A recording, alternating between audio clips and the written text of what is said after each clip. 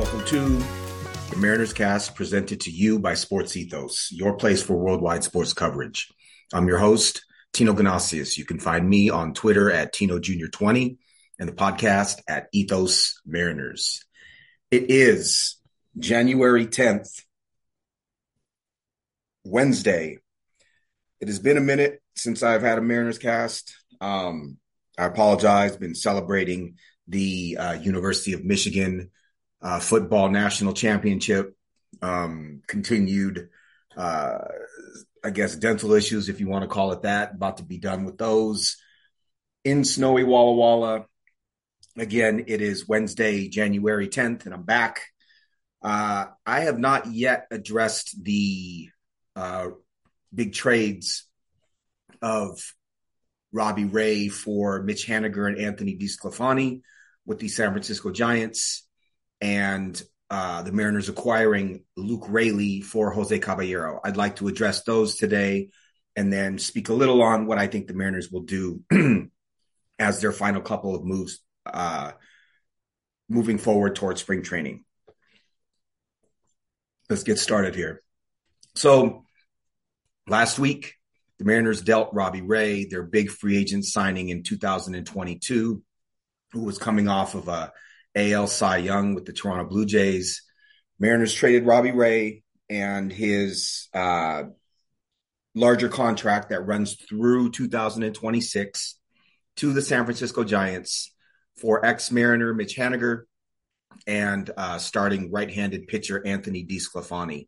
I want to start with Robbie Ray, talk a little bit about what it is the Mariners traded away and what motivated them to do that. So Ray, first thing, most important thing, Robbie Ray is owed $23 million in 2024, $25 million in both 25 and 26. Remember that year, 2026, Robbie Ray is owed $25 million. So when the Mariners signed Robbie Ray, he was coming off an AL Cy Young.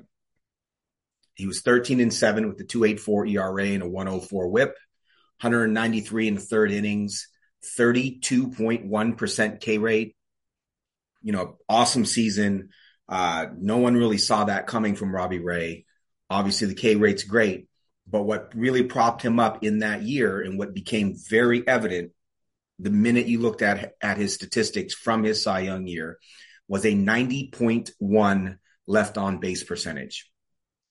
Now, anything below 70% in my mind is you're starting to approach some really bad luck. Oftentimes, pitchers will make their own luck, right? So a bad pitcher will have a lower left on base percentage because they allow runners to score. You have more skilled, more strikeout pitchers running more elevated left on base percentages because they're really able to strike out hitters in the clutch, right? With runners on. Robbie Ray certainly has an element of that, right? There's an element of the ability to strike hitters out when you need it from Robbie Ray, especially in that year in 2021. However, 90.1% is absolutely ludicrous. There is a ton of luck involved with that. And the expectation on the part of the Mariners, and really anybody else for that matter, should have been, and I assume was, that there would be quite a bit of regression to the mean off of that 90.1%. And indeed, in 2022, his left on base percentage was 81.2%, which is still pretty high and good, but not nearly as ungodly as the 90.1%. So 22, he goes 12-12, 3.71 ERA, 1.19 WHIP with the Mariners, 189 innings, is an effective pitcher, is not pitching like an ace, right? 119 WHIP, 190 innings, mid-threes ERA. You're looking at very similar production to a Logan Gilbert, right? So slot Robbie Ray more as a 3 starter in 22. Everyone's excited about Robbie Ray coming into 23. As everybody knows, Robbie Ray gets hurt immediately, is out for the season, undergoes UCL surgery. And the expectation was that Robbie Ray was going to come back somewhere in the middle of 2024, this upcoming season, and be able to kind of pitch himself back up to health. Uh, his stats, his probably would not have been what the Mariners would want from a $25 million pitcher in 2024. But the hope was you would get a good year in 25 and a good year in 26.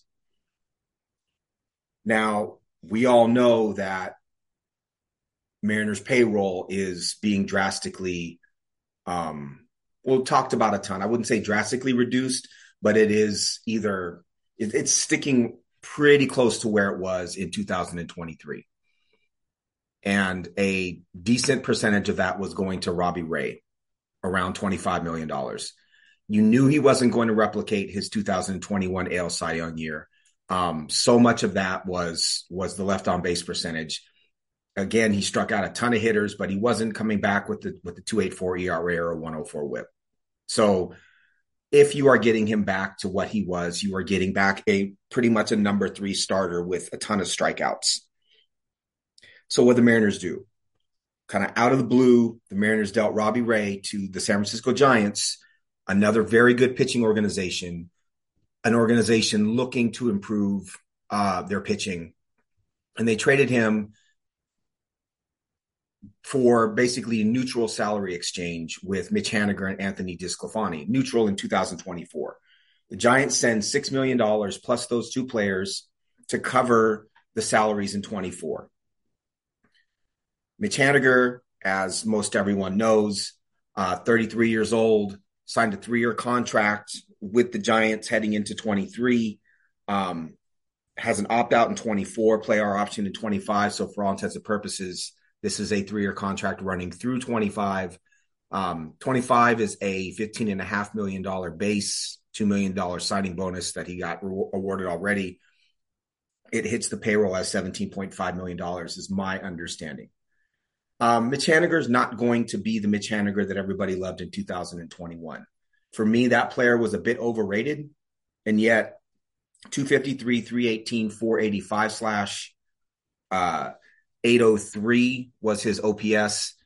It was more of an accumulative year where got his counting stats from being healthy, 691 plate appearances, 39 home runs, 110 runs, 100 RBIs, 120 WRC plus. He was only worth 2.5 Fangraphs WAR, but obviously had a very good counting stats season. In 22, he gets placed on a 60-day injured list with an ankle injury in June, is reactivated in August, ends up with the 737 OPS, 11 homers and 247 plate appearances, 113 WRC plus. Year 1 in San Francisco is a huge disappointment. Hit by pitch by Jack Flaherty of the Cardinals in June. Fractured right forearm, doesn't come back until late August. 631 OPS, 6 home runs. So they get rid of Haniger, don't like him, want him out of here, right? Haniger's back to the Mariners. Mitch Haniger on his career, 275 average versus lefties, 839 OPS. On his career versus righties, 249 average, 778 OPS. Still a very, for his career, an above average hitter. Prototypical right fielder, big arm, not a lot of range. His outs above average in 23 was -3. It was a +2 in 22 and a -7, 5th percentile in 21. So this is a player who's on the wrong side of 30, has a contract through 25. That is not a great contract for what you're going to get back from him. But I do think, so here are my expectations for Mitch Haniger. I'm not sure where other people land. I don't know if fans are expecting the Mitch Haniger of 2021. I'm going to guess that what the Mariners expect from him is to hit against some right-handed pitching. Maybe he sits against really tough right-handed pitchers and to hit against lefties. I foresee Haniger, if he's healthy, getting, say, 400, 450 at-bats. I think that Haniger is an incredible fit with hitters like, or corner outfielders like Dominic Canzone, Cade Marlowe, Zach DeLoach, Taylor Trammell, right? He's a very, very good fit with those left-handed hitters because those left-handed hitters can take some at-bats against tough righties, and Haniger will basically take the rest. If Haniger gets hurt, I don't think it's going to kill the Mariners because I don't think he's going to be a huge contributor. but I understand the place that he's taking on this roster. Now, you will say that's a huge salary to pay a 400 plate appearance type of guy, and I agree. But this was to get off of Robbie Ray's contract as much as it was to acquire Mitch Haniger. I also think there's an element of bringing back a fan favorite to try to win back some fans after all of the bad press that the Mariners front office and ownership has gotten in this offseason. So it's a bit of an olive branch. It's a player that a lot of fans loved. I think it's a player who was very overrated during his Mariners days. But the way that he fits with this roster, where I expect to see Marlowe, I expect to see some combination of like Marlowe, Deloach, Trammell, barring the signing, Canzone, barring the signing of a left-handed corner outfielder, which I don't think is in the cards for the Mariners. So I'm kind of meh with the acquisition of Mitch Haniger, but I understand why, and I'll talk about that in a minute. The Mariners also acquire Anthony DeSclafani, who is almost 34 years old, right-handed starting pitcher, as I said. In 22, he signed a 3-year, $36 million contract, $12 million annual average annual value. In 21, DeSclafani went 13-7 with a 3.17 ERA in 167 innings. He's not going to strike out a ton of batters. He doesn't walk a ton of batters either. He's very much your kind of sinker slider, or at least historically has been sinker slider with the changeup. It's going to get, pitch to contact a bit, is a good fit in the Mariners ballpark, is a good fit with a good defense behind him. If he is healthy, I think DeSclafani, when called upon to start, is a very good backup plan to give you 5-6 innings. And it gives you time to understand what you want to do with Hancock. Do you want to trade him? Do you think he's ready? He also is a good hedge against Brian Woo's innings in case you want to kind of dial back his innings, at least in the beginning of the year. So I really like the acquisition of DeSclafani. I think he's great back of the rotation insurance. And it was smart, very savvy move from Jerry Dipoto and the Mariners front office to acquire DeSclafani. And when you look at this trade in totality, Robbie Ray wasn't giving you anything of use in 2024. If anything, he's going to give you some rough innings trying to come back from his UCL surgery. 25 and 26, you were getting probably fourth starter type of, given age, kind of the decrease in ability because of his age, because he'd be 33 and 34 years old, and a player coming off of a big surgery. I think a number 4 starter, kind of major league average number 4 starter, maybe a number 3 is at best, is what you were getting from Ray for $25 million. When you already have 5 guys in your rotation in Castillo, Kirby, Gilbert, Miller, Woo, who are locked in, right, at a much cheaper cost. So the dealing of Ray, while I didn't think it was possible, the Mariners showed that it was. Again, Haniger, very expensive, 450, 400 plate appearance type of right-handed corner outfielder. Good for the fans. Will hit lefties pretty well, provided health. I don't think it makes the Mariners all that better necessarily. I think you could find that production for a lot cheaper, but I understand the acquisition. DeSclafani gives you that back end of the rotation insurance, a long man, somebody to soak up innings in case somebody gets lit up in the first few innings. I like that as well. But here's the big thing. This is why the Mariners did it. Salaries are neutral in 2024 because of the $6 million that the Giants sent to the Mariners. Mariners in 2025, according to my calculations, save $9.5 million because DeSclafani is off the books. DeSclafani off the books, $15.5 million going to Haniger in 25, $25 million going to Robbie Ray. Mariners save $10 million. And as we know, if their cap is somewhere around $140 million, $145 million, the self-imposed cap from ownership, every dollar is going to count in terms of putting this team together. But the big boost, the big win is in 2026 when Mitch Haniger's contract is up. Robbie Ray is still owed $25 million. So in 2026, I know fans don't care about 26. I get it. I do. Long term, I do. The Mariners are saving $25 million. $25 million. So that is really what this trade is about. You can talk about Haniger. Haniger's going to play some kind of role. I get it. You can talk about DeSclafani. He's going to play some kind of role. I appreciate both of those. But really, this is, in my opinion, this is very much about the $25 million saved in 2025. Guess who's arbitration eligible in 2025? George Kirby. George Kirby's first arbitration eligible year is 2025, and he's not going to be cheap. Logan Gilbert, first arbitration eligible year, 2024. So that's year 2 of being ARB eligible for Logan Gilbert. The Mariners need to plan for those salaries as well. To me, this was effing brilliant. I appreciate the trade. I think DeSclafani has been an underrated right-handed starting pitcher for a long time. Mitch Haniger, I get the olive branch to the fans. I don't love him as a player. I never did, but I do think he plays a role. The Mariners certainly needed a right-handed hitting, lefty mashing corner outfielder to pair with their young left-handed hitters. Makes sense. Okay, same day. Right after this trade comes down, we hear that the Mariners are dealing Jose Caballero, utility infielder for the Mariners last season, fun player. I've talked about him a lot. Was worth 2.2 Fangraphs WAR, which is very interesting. 96 WRC plus.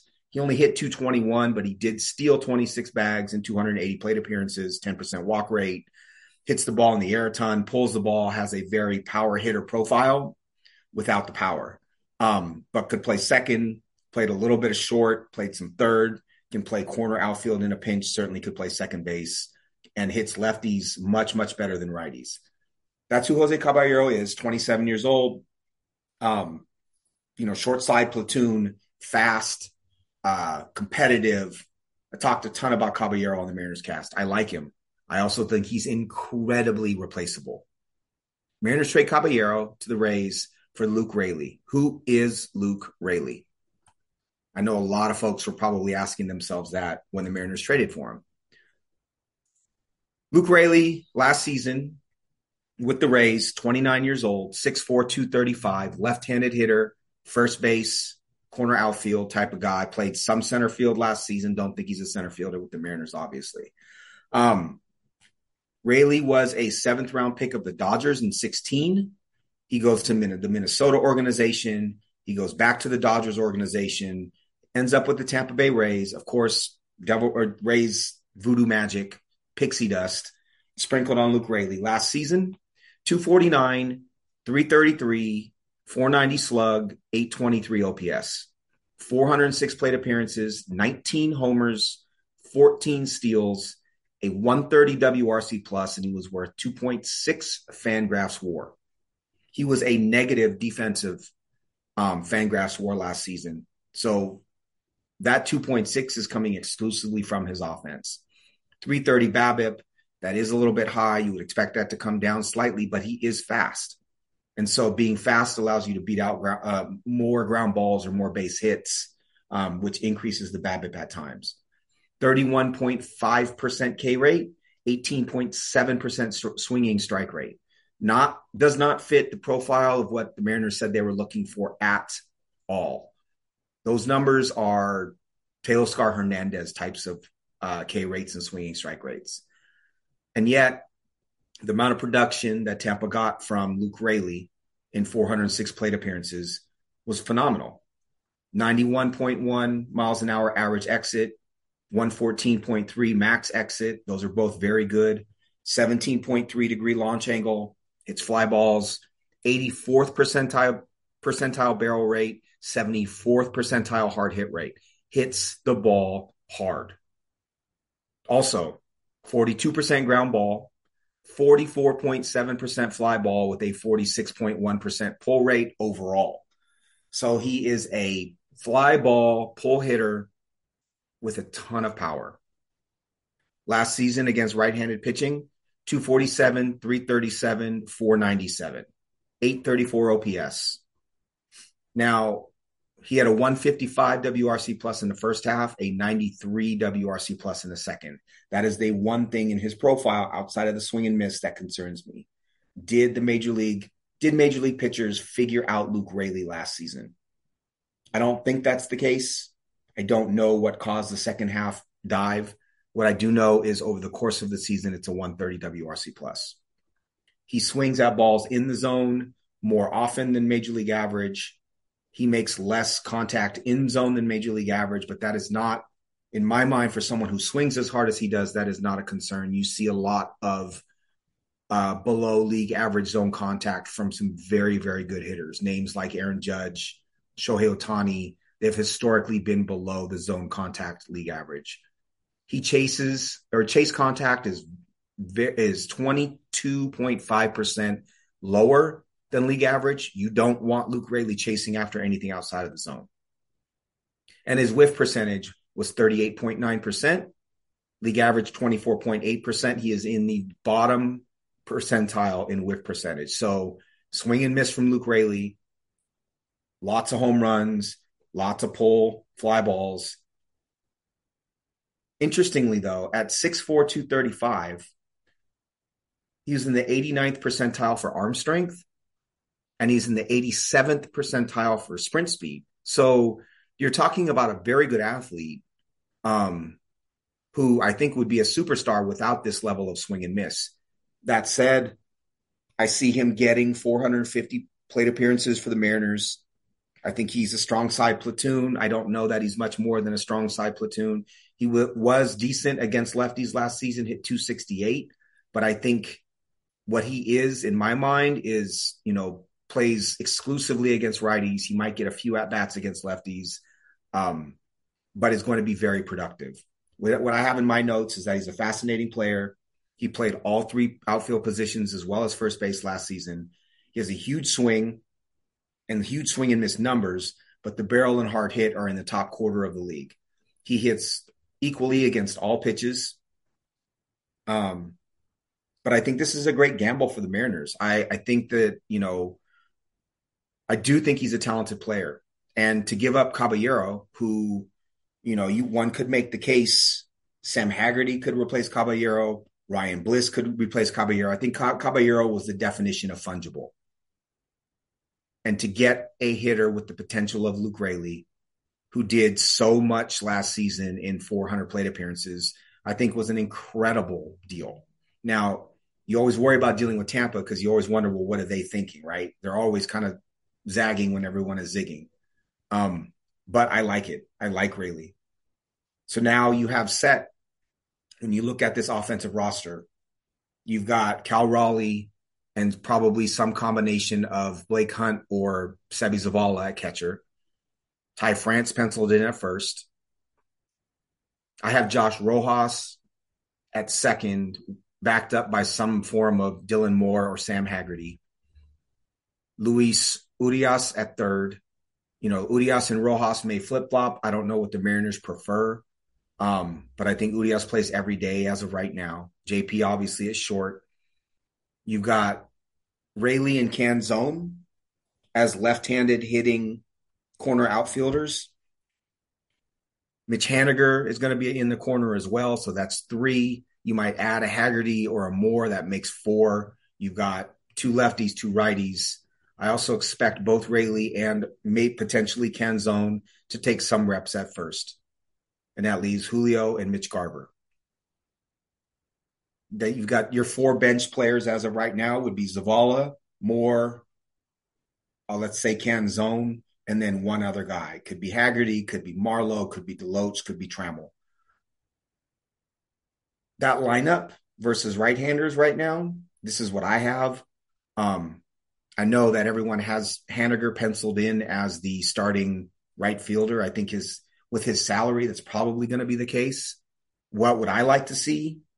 JP, Julio, Cal, or Mitch Garver, flip-flop 3-4, Raley in the 5, France, Canzone, Urias, Rojas. That is not a bad lineup versus right-handers. Versus lefties, something like JP, Julio, Garver, Haniger, France, Dylan Moore, Urias, Zavala, Haggerty, something like that, right? But is that a championship lineup? I think it's a 90 win lineup when you couple it with the pitching. Is it what I expect to see the Mariners come out of the off season with? No, I think the Mariners have at least one more move in them. They have one more expensive move at about 15 million, or they have a couple of moves.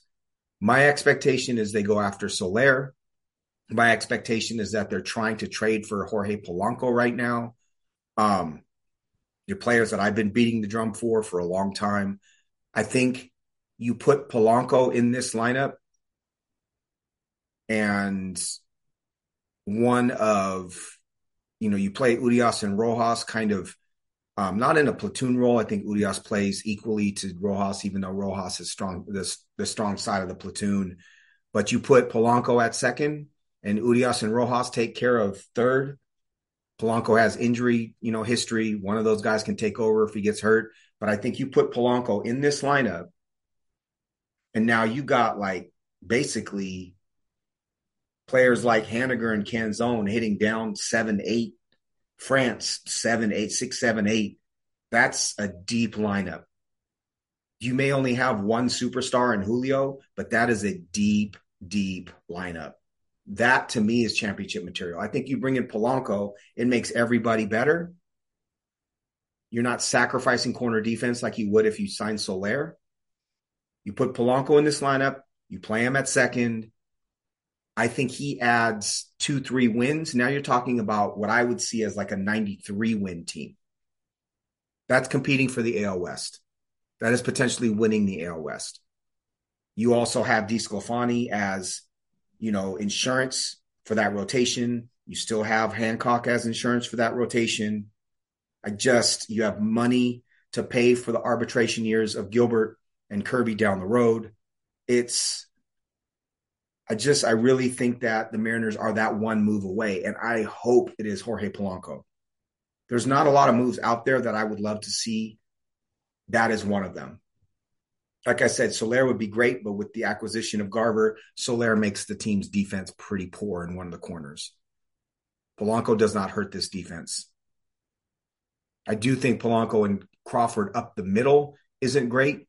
I don't think you have a ton of range between those two, but the bat's real. And I think Mariners fans would love him.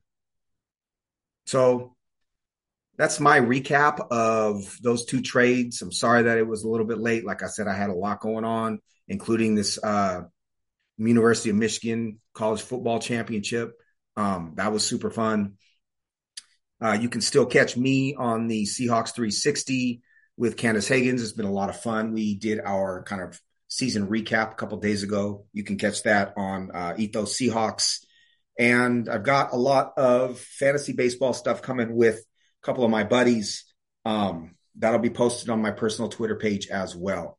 So again, with that, I love these two trades. I know there are people who are panning them. There are people who think it's just, incremental improvement, but I think that's what you have to do.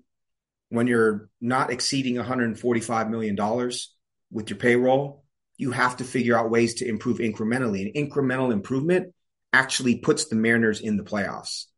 You're not going from 60 to 62 wins. You're going from 88 to 90, 88 to 91, 88 to 93, which is what the Mariners need. So again, I love the acquisitions. I think it was smart. I think it'll prove out to be even smarter once you see Haniger's contract come off the books. I'm excited, as always. Can't wait to see what the next move is. I'll be back with you once that next move hits. Thank you all for listening to today's Mariners Cast. Once again, we are presented to you by Sports Ethos. You can find me on Twitter at Tino Jr. 20. That's TINOJR20. And the podcast at Ethos Mariners. ETHOSMARINERS.